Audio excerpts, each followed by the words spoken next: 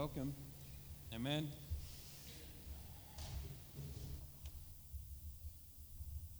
I always appreciate the worship team, and no matter who's up there, it's good to come together to reset ourselves, orient ourselves, turn our eyes to Jesus, look to the hills where our help comes from.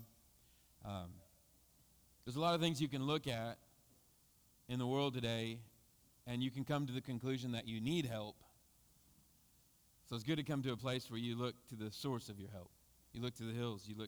You lift your eyes up to see where your help comes from. So we're going to begin a new series today. We're going to be looking at the book of James.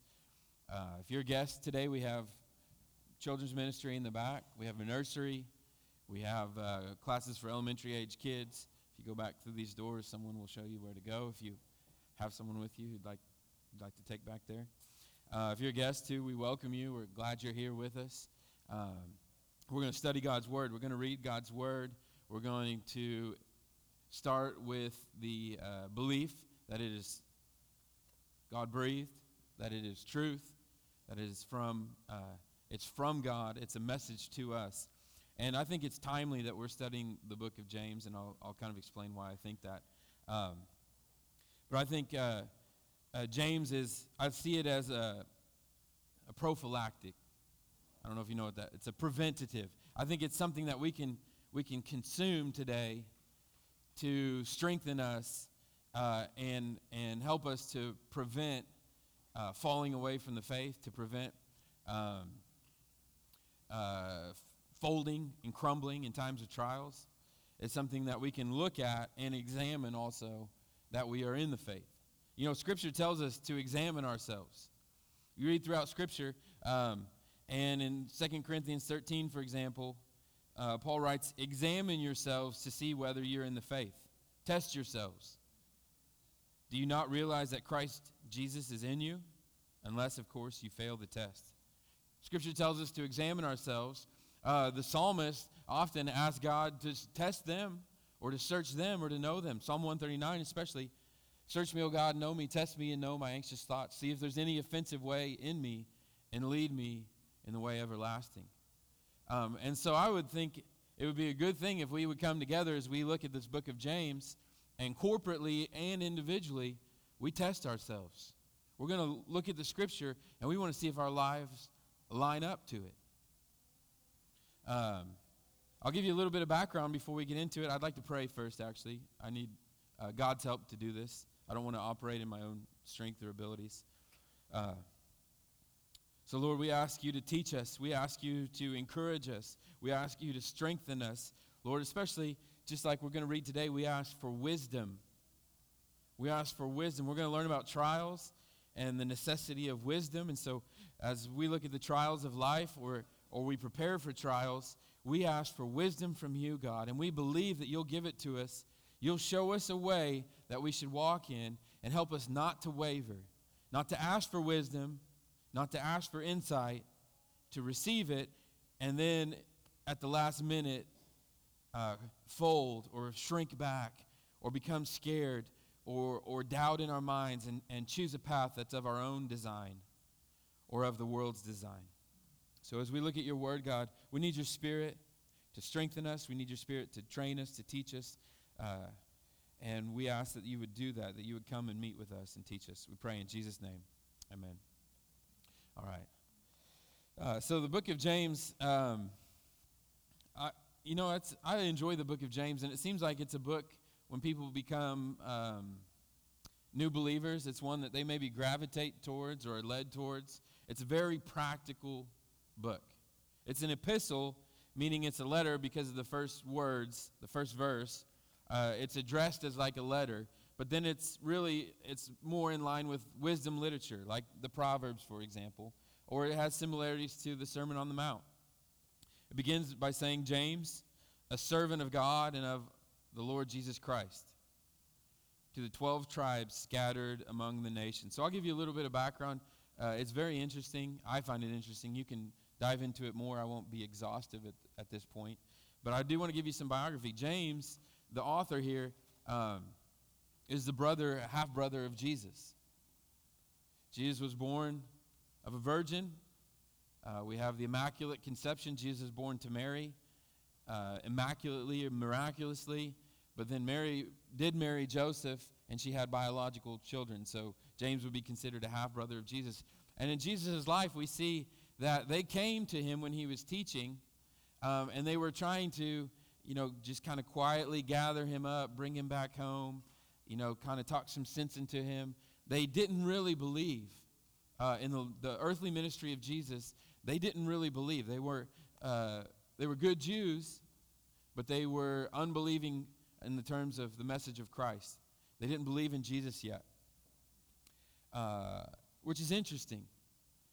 But when we read the book of James, we're going to see that he's saturated in the teachings of Jesus. Especially the Sermon on the Mount shines through. We studied the Sermon on the Mount recently. It shines through. It's evident that James was a student of the words of Jesus. And I think about that, and I take hope because, James was around the teaching, but he wasn't believing the teaching. But when he became a believer, that former instruction, those words he heard, those seeds bore fruit. They brought forth fruit. And so some of you may have someone in your life that you're bringing or dragging to teaching. You're taking them to Jesus. You're sharing the words of Jesus, and they're not yet believing, but it's not futile or worthless. So James, we see all throughout his book the words of Jesus. And Jesus appeared to James. If you look in 1 Corinthians 15, this gives us some insight. James began believing at some point. Let's see here. In verse 3, Paul's writing, he says, this is the gospel, by the way, the good news of Jesus. For what I received, I passed on to you as of first importance, that Christ died for our sins according to the Scriptures, that he was buried, that he was raised on the third day according to the Scriptures, and that he appeared to Cephas, or Peter, and then to the 12. After that, he appeared to more than 500 of the brothers and sisters at the same time, most of whom are still living, though some have fallen asleep. Then he appeared to James, then to all the apostles, and last of all, he appeared to me also as to one abnormally born. So Jesus made a special resurrection appearance to James before his ascension. He made an appearance to James and had a special meeting. And James is a believer, and he quickly becomes established as a leader. He's considered the leader of the church of Jerusalem. When in Galatians 2, for example, Paul had been on his missionary journeys, he brings back Barnabas and Titus. We have Gentiles believing when previously there were only Jews believing. And they have a council at Jerusalem. They sort these things out. And James is considered the leader of the church in Jerusalem. Peter goes out as an apostle to the circumcised, right? But it seems that he even kind of reports and is subordinate to James. James is a leader and esteemed. If you look in Galatians 2, we get some insight into that meeting. Paul's writing his letter to the Galatians, and it gives us an insight into the meeting, and it also gives us an insight into James's character. Let's see. Verse 6, chapter 2, verse 6, okay? And you can read this as more... in the very beginning of chapter 2, he says, after 14 years, I went up to Jerusalem, this time with Barnabas, and I took Titus along. And he had a private meeting with those esteemed as leaders. And he uses that word esteemed, and James was a very esteemed leader. He was held in high regard by many of the believers, the people in his community, and Paul seems to be referencing that. He talks about, in verse 6, he says, as for those who are held in high esteem, so he's referencing that. He's saying, these people are held in very high esteem. They're put up, they're held in high regard. Whatever they were makes no difference to me. God does not show favoritism, which is interesting because Paul mentions favoritism. It's echoed in James's letter, we're going to see coming up. They added nothing to my message. On the contrary, they recognized that I had been entrusted with the task of preaching the gospel to the uncircumcised, just as Peter had been to the circumcised. For God, who was at work in Peter as an apostle to the circumcised, was also at work in me as an apostle to the Gentiles. James, there he is, Cephas and John, those esteemed as pillars, gave me and Barnabas the right hand of fellowship when they recognized the grace given to me. So he's name dropping, in essence, James as part of his bona fides. He's saying, I met with these people. They gave me the right hand of fellowship. They acknowledged the grace that was given to me. They were held in high esteem. He calls James a pillar of the church, and this is who James is. And I love this note. It's almost like it's kind of just something he adds here.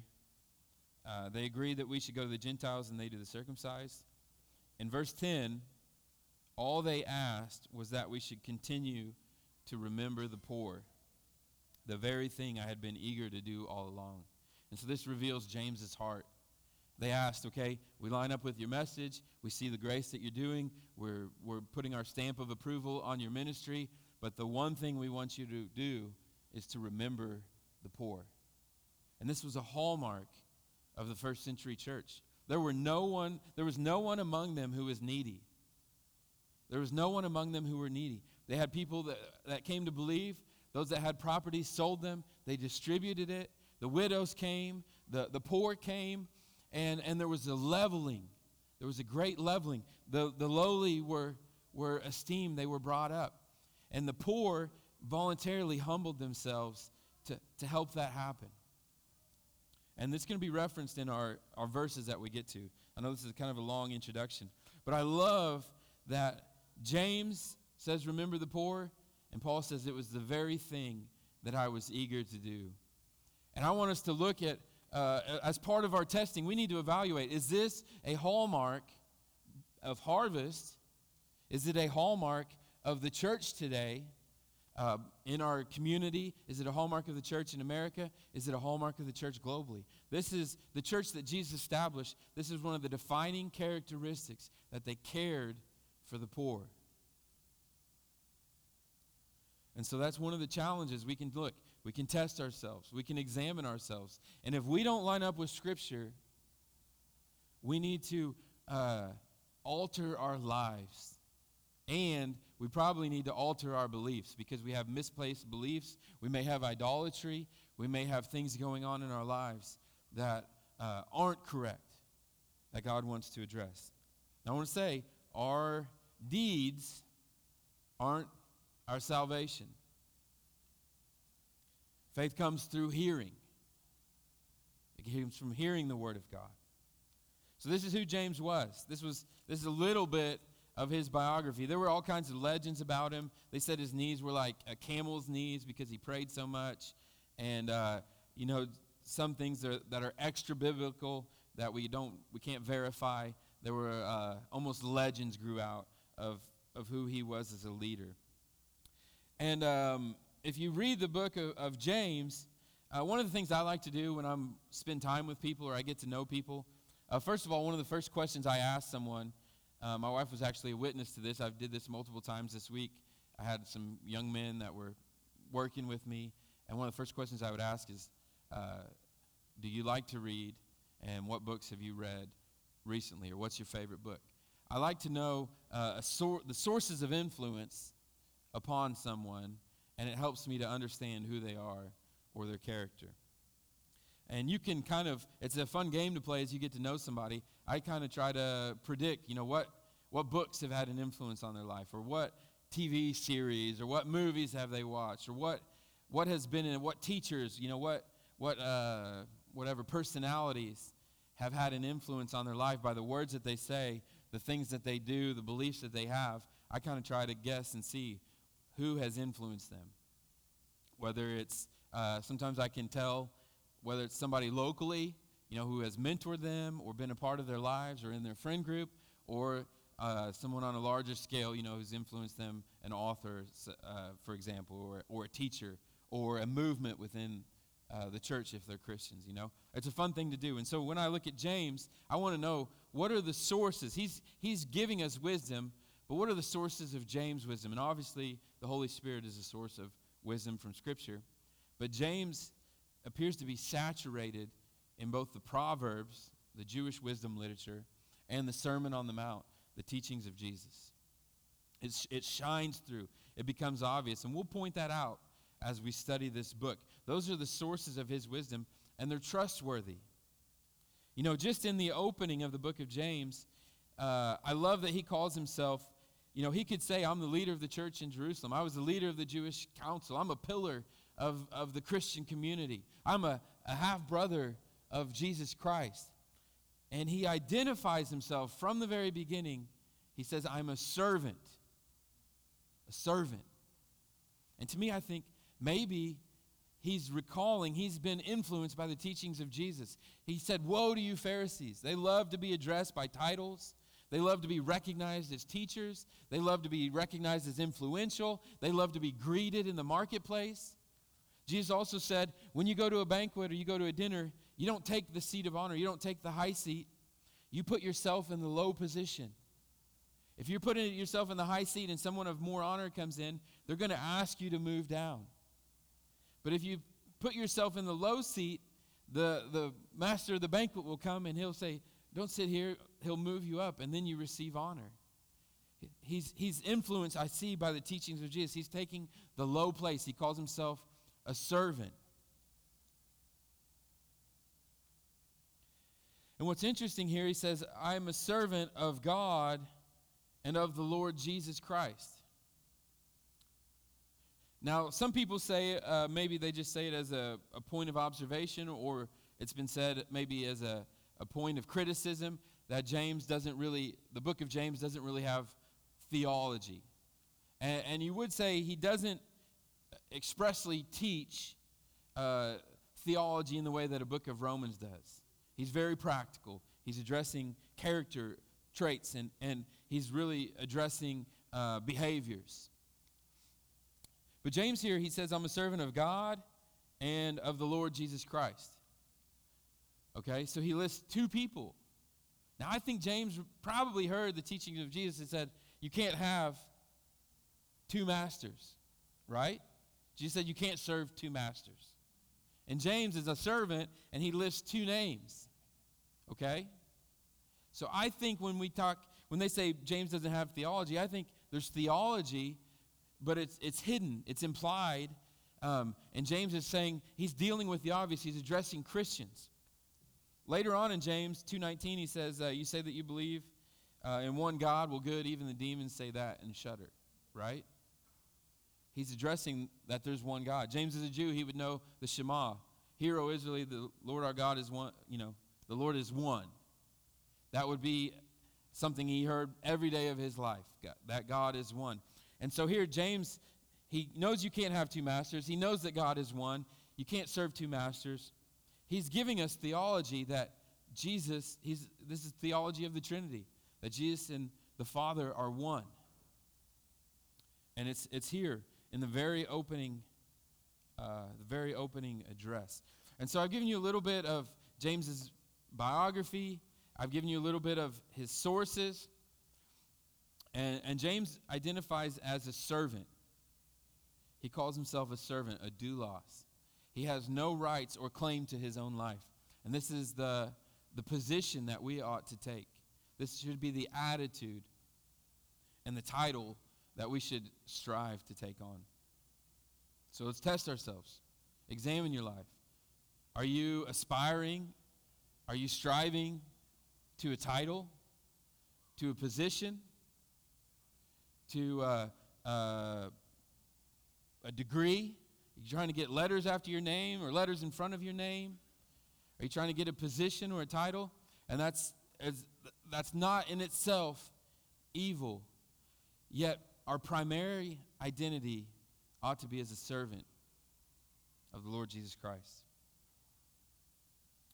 And so we're going to get into the teachings of the book of James. And I said I consider it a preventative or prophylactic. We're going to look at verse 2. And he says, consider it pure joy, my brothers and sisters, whenever you face trials of many kinds. Some translations, I've taught on this several times. This is something that I know I've talked about a lot, so it's like, well, here it is again. If you've heard me say it over and over. Some translations say, count it all joy. Count it all joy. You're doing some math here, some figuring, some arithmetic. When you add up, when you do the correct math, when you face a trial,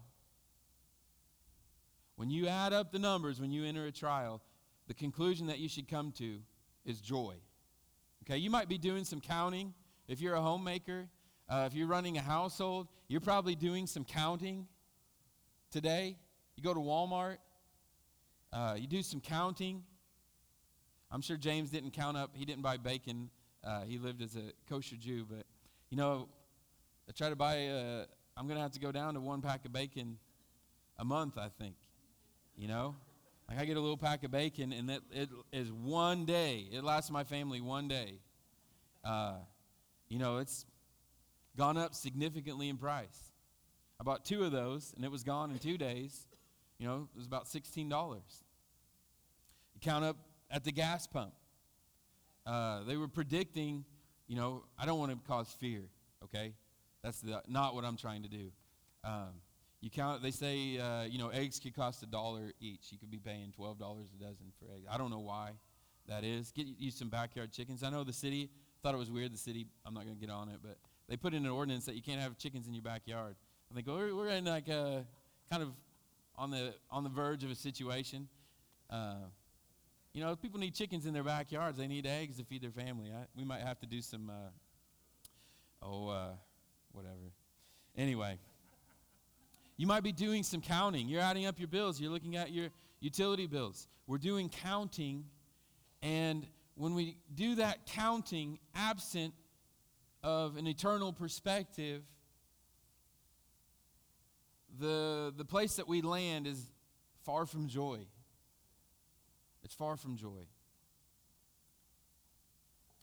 But James says, count it pure joy when you face trials of many kinds, because you know that the testing of your faith produces perseverance. Right? The end result is steadfastness. Trials, I find this very interesting, and this is important to you. This is important to us. Trials do not produce faith. Okay? Trials don't produce faith. They test faith. They see if you already have it. Now, you may come to faith out of desperation in the middle of a trial, but a trial doesn't really test your faith, or it doesn't really produce faith. It tests your faith, and it produces perseverance. And so I wish that we could leave here with joy today. By all accounts, it appears that there's trials on the horizon, would you say? We're in the midst of trials, and it appears that they're not letting up. There's trials on the horizon. But I want to tell you that there can be joy because of those trials. There's going to be a testing that comes. There's going to be a development, a production of steadfastness. There's going to be something that God's going to do through this that will come out of it, that if you could see the other side, you would have all joy or pure joy. Don't be fearful today. Don't be fearful today. Fear is the opposite of faith, would you say? We can look at the situation. We can look at the trial. We can measure it. We can account for it. We can count it up. But when we count that up, it pales into comparison to the glory that's to be revealed and the resources of God our Father. And when our faith is tested, we'll have perseverance and God will have glory. So I want you to count it joy. That doesn't mean... And it says, it doesn't mean that we just ignorantly or blindly walk into trials. We can make preparation. We need to be wise as serpents, that's from Jesus, innocent as doves. But we don't have to be afraid, brothers and sisters. When we add it up correctly, that's how we know. That's another way to test ourselves. When we look at situations that we're facing, and all we come away with is fear, we're not counting it correctly. We're not looking at it rightly. Pure joy. Our character will be developed. We'll develop steadfastness. And it says, let perseverance finish its work so that you may be mature and complete, not lacking anything. So our character, the development of our character through trials, is of infinitely more value than the cost it will take, the toll it will take on us to persevere through those trials. What you get on the other side is infinitely more valuable than what it costs you to go through. And so I want you to have hope. God will do things and can do things and is going to do things in the trials that we face. Now here's the key. We have to let perseverance do its work. We have to stay strong. We have to remain steadfast. We have to examine ourselves. Do we have faith? We want to make sure we have faith before the trial. We don't want to find out in the middle of it that we don't and fold.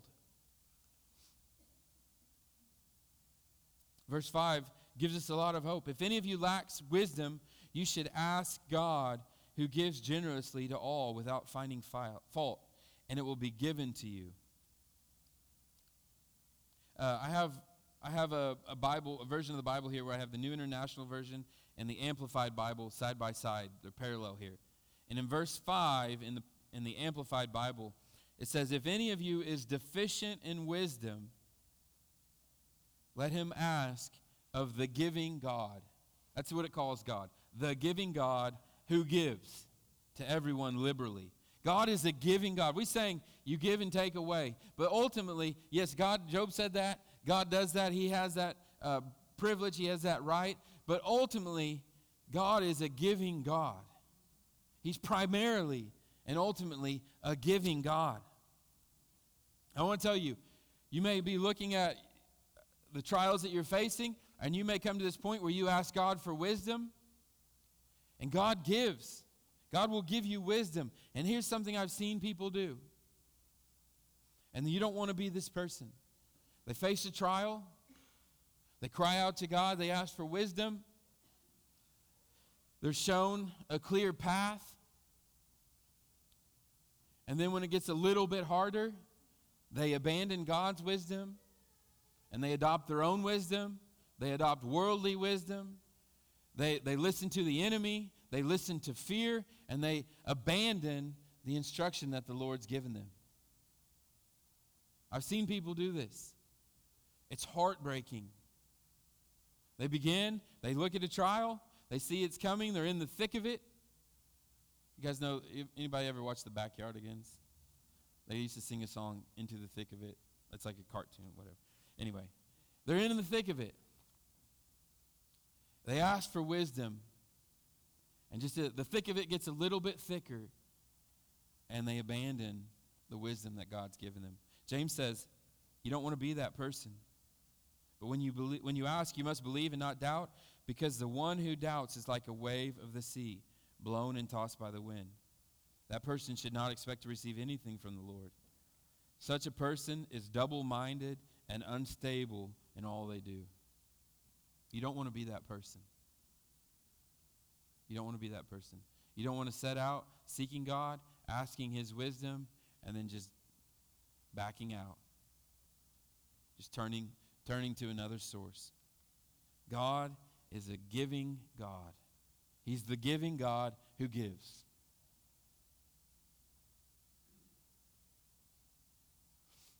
You know, sometimes my kids come to me and they just, my kids are blessed. They're definitely blessed, but they just keep asking, you know.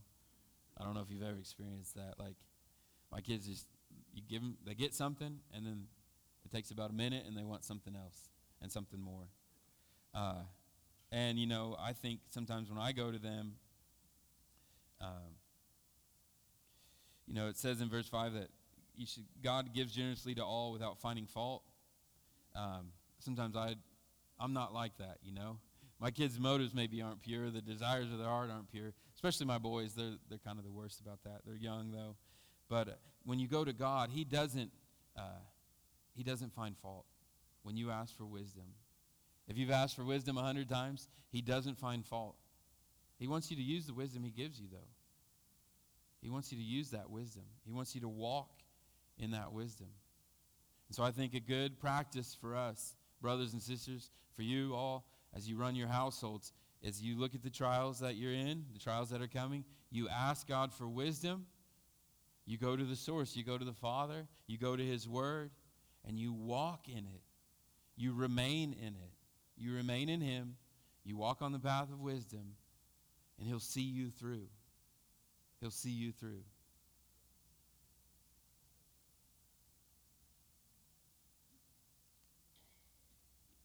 It seems like a timely word, doesn't it? It seems like a word we need for the days that we're facing. In verse 9, he goes on to another topic of wisdom, I guess you could say. Believers in humble circumstances ought to take pride in their high position, but the rich should take pride in their humiliation, since they will pass away like a wildflower. For the sun rises with scorching heat and withers the plant. Its blossom falls and its beauty is destroyed. In the same way, the rich will fade away even while they go about their business. I think people are afraid that might be happening in the next few months, that the rich will fade away. The riches will go away like flowers in the field, even as they're going about their business. And Jesus' kingdom, he preaches an upside-down kingdom. It's an upside-down kingdom. He says believers who are poor or in humble circumstances ought to take pride in their high position, or some versions say in their exaltation. The poor believers should take pride or glory in their exaltation. And the rich believers should glory in their humiliation or their humbling. And this is a hard thing to understand, because I know James has read the Proverbs, and for example, Proverbs 13:22 says, it talks about diligence, and it talks about wealth, and it talks about riches coming to people. And like Proverbs 13:22, I'll just turn there and read it to you. This is something I think about often. It said a good person... My podium's shrinking. A good person leaves an inheritance for their children's children. Right? This is Proverbs. That's something I think about. That's something I'd like to be able to do. You know, I've got 6 kids, and if they have a bunch of kids, that's like it might be difficult to leave an inheritance for my children's children. And obviously that can mean a spiritual inheritance or a spiritual legacy. But Proverbs talks about these things. But James is saying, believers in humble circumstances ought to take pride in their high position. The rich should take pride in their humiliation. I think when you come into Christian community, this is something I've thought of, and it seems to be true in the first century. And this is a hard thing to swallow, because many of us are wealthy. You know, even if we don't feel it, we're in the top 1% of people who've ever lived. You have a flushing toilet, you have air conditioning, you have a car. We're extremely blessed. But when you enter Christian community, when the poor enter Christian community and enter in and become brothers and sisters, their position, we see this in the book of Acts, they're exalted. They are brought up. And when the rich enter Christian community, they humble themselves. That word humiliation has a negative connotation, but they're humbled. They humble themselves to make others rich. And part of the glory of the church is those two things happening simultaneously. I think it's a beautiful thing. When you enter into the body of Christ, the poor are exalted. And the rich humble themselves. They may go down in status. If you come in and you're a wealthy person, you're a popular person, you're a person of status, and you come in and you follow Christ, in the book of Romans, Paul tells us, associate with the lowly. James told him, remember the poor. And James also warns us about showing favoritism. In the world, we are tempted to seek out people who are at our status or above, that we could be exalted, that we could be elevated. The upside downness of the kingdom of God is that we associate with the lowly. We remember the poor. We are brothers and sisters. There isn't favoritism. There isn't the status that the world holds. I think that's a beautiful thing. And that's glory. I wish I had I had it pulled up on my phone, I'd read a different translation, but the poor is to glory in their exaltation, the rich are to glory in their humbling. That's part of the glory of the church, is that we come together and we associate with one another. And we share resources. Now you can test yourself here. You can examine your circle. Look at the people that you associate with. Look at the people you have over to your house for dinner. Look at the people that you meet with in your Bible studies, that are, your social circle, the people that you post pictures of yourself with on, social media. Are you primarily concerned with associating with people who can elevate your status in the eyes of the world? Are you primarily concerned with being with people, who dress nice and look nice and drive nice cars and go to nice places and eat at nice restaurants and take nice vacations? Are those kind of the people you aspire to be seen with, be around, and to be like? We need to test ourselves. Our priorities are askew if that defines us. James wants to remind us that wealth, worldly wealth, is fading away. It's fading away. It'll be destroyed. There's an eternal wealth. He knows the Sermon on the Mount. Jesus said, don't store up for yourselves treasures on earth where moth and rust destroy, but store up for yourselves treasures in heaven. That's part of our accounting that we do. He tells us to count it all joy. We can store up for ourselves, especially in times of trial, especially when we humble ourselves and serve other people. We can store up for ourselves treasures in heaven. You might see your bank account. You might see your numbers. You might see your retirement. You might see your net worth shrink. You might see those numbers go down. But there's an accounting in heaven that when you understand it correctly and when you see it rightly, it generates in you pure joy. That's what James is talking about. I told you James knows the Sermon on the Mount. We studied the Beatitudes. We're going to end our section in James here with a very beatitude-like passage of James's own. Perhaps this is one Jesus spoke that wasn't written down. Maybe James came up with it on his own by the power of the Holy Spirit, of course. Blessed is the one who perseveres under trial, because having stood the test, that person will receive the crown of life that the Lord has promised to those who love him. You're blessed when you persevere under trial. You're blessed when you stand the test. You make it to the end. You receive a crown, the victor's crown. You receive the crown of life that the Lord has promised to those who love him. I believe that our ability to stand is correlated to our love for the Lord. If we love other things more than we love Jesus, which is called idolatry, if we love wealth, we're not going to be able to stand when we see it challenged or diminished or evaporate. If we love status more than we love the Lord, we won't be able to stand when trials diminish our status, knock us down a peg in our station in life. When our commitment to the church challenges that or puts that on the line, our commitment to our fellow believers.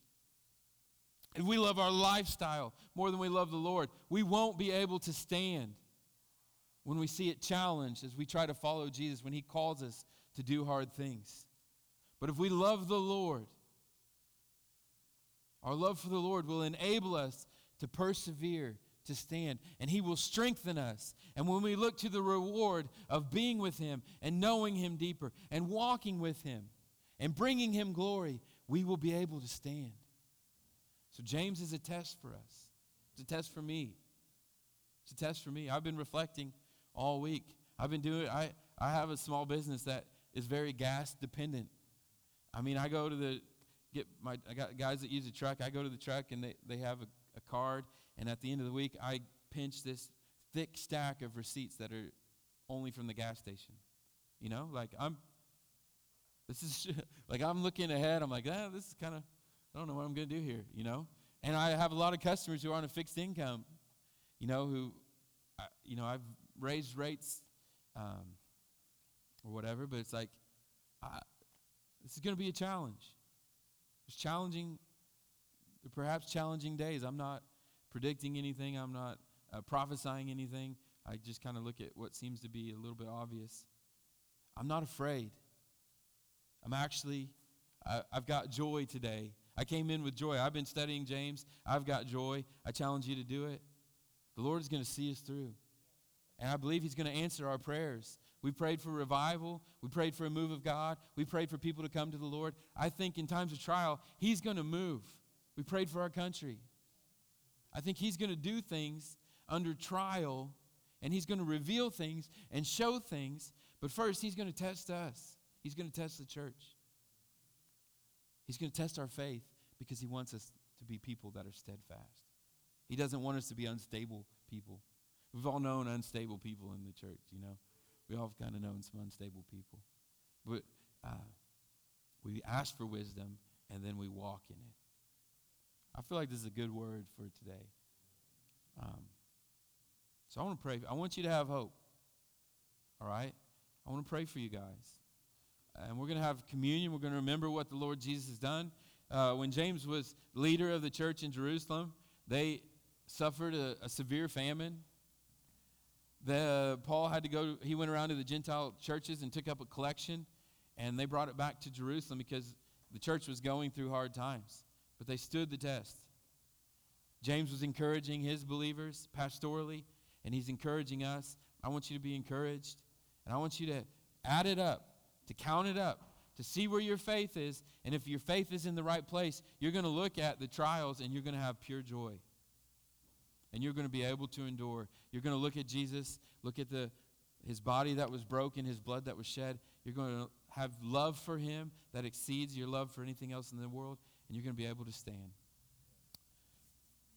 Jesus, I pray that this is a message, a sobering message, but a message of hope. I pray that we would have joy, that we could be like the Proverbs 31 woman. We could laugh at the days to come, not cry, not cower, not shrink back in fear. We're not of those who shrink back, but we're of those who stand firm, those who persevere. And I pray that there would be glory for you as we follow you in these days. I pray that you would give us wisdom, God, to know how to move and to act, to position ourselves, the path that we should take, the way that we should walk, Lord. We ask for wisdom, and we believe you're going to show it to us. We believe that we're going to see our way through, and that there's going to be glory on the other side that exceeds the price that we have to pay to get through. Reorient us, God. Reset our priorities. Examine us, just like the psalmist said. Test us and know us. Search us and know us. See if there's anything in us that's offensive to you.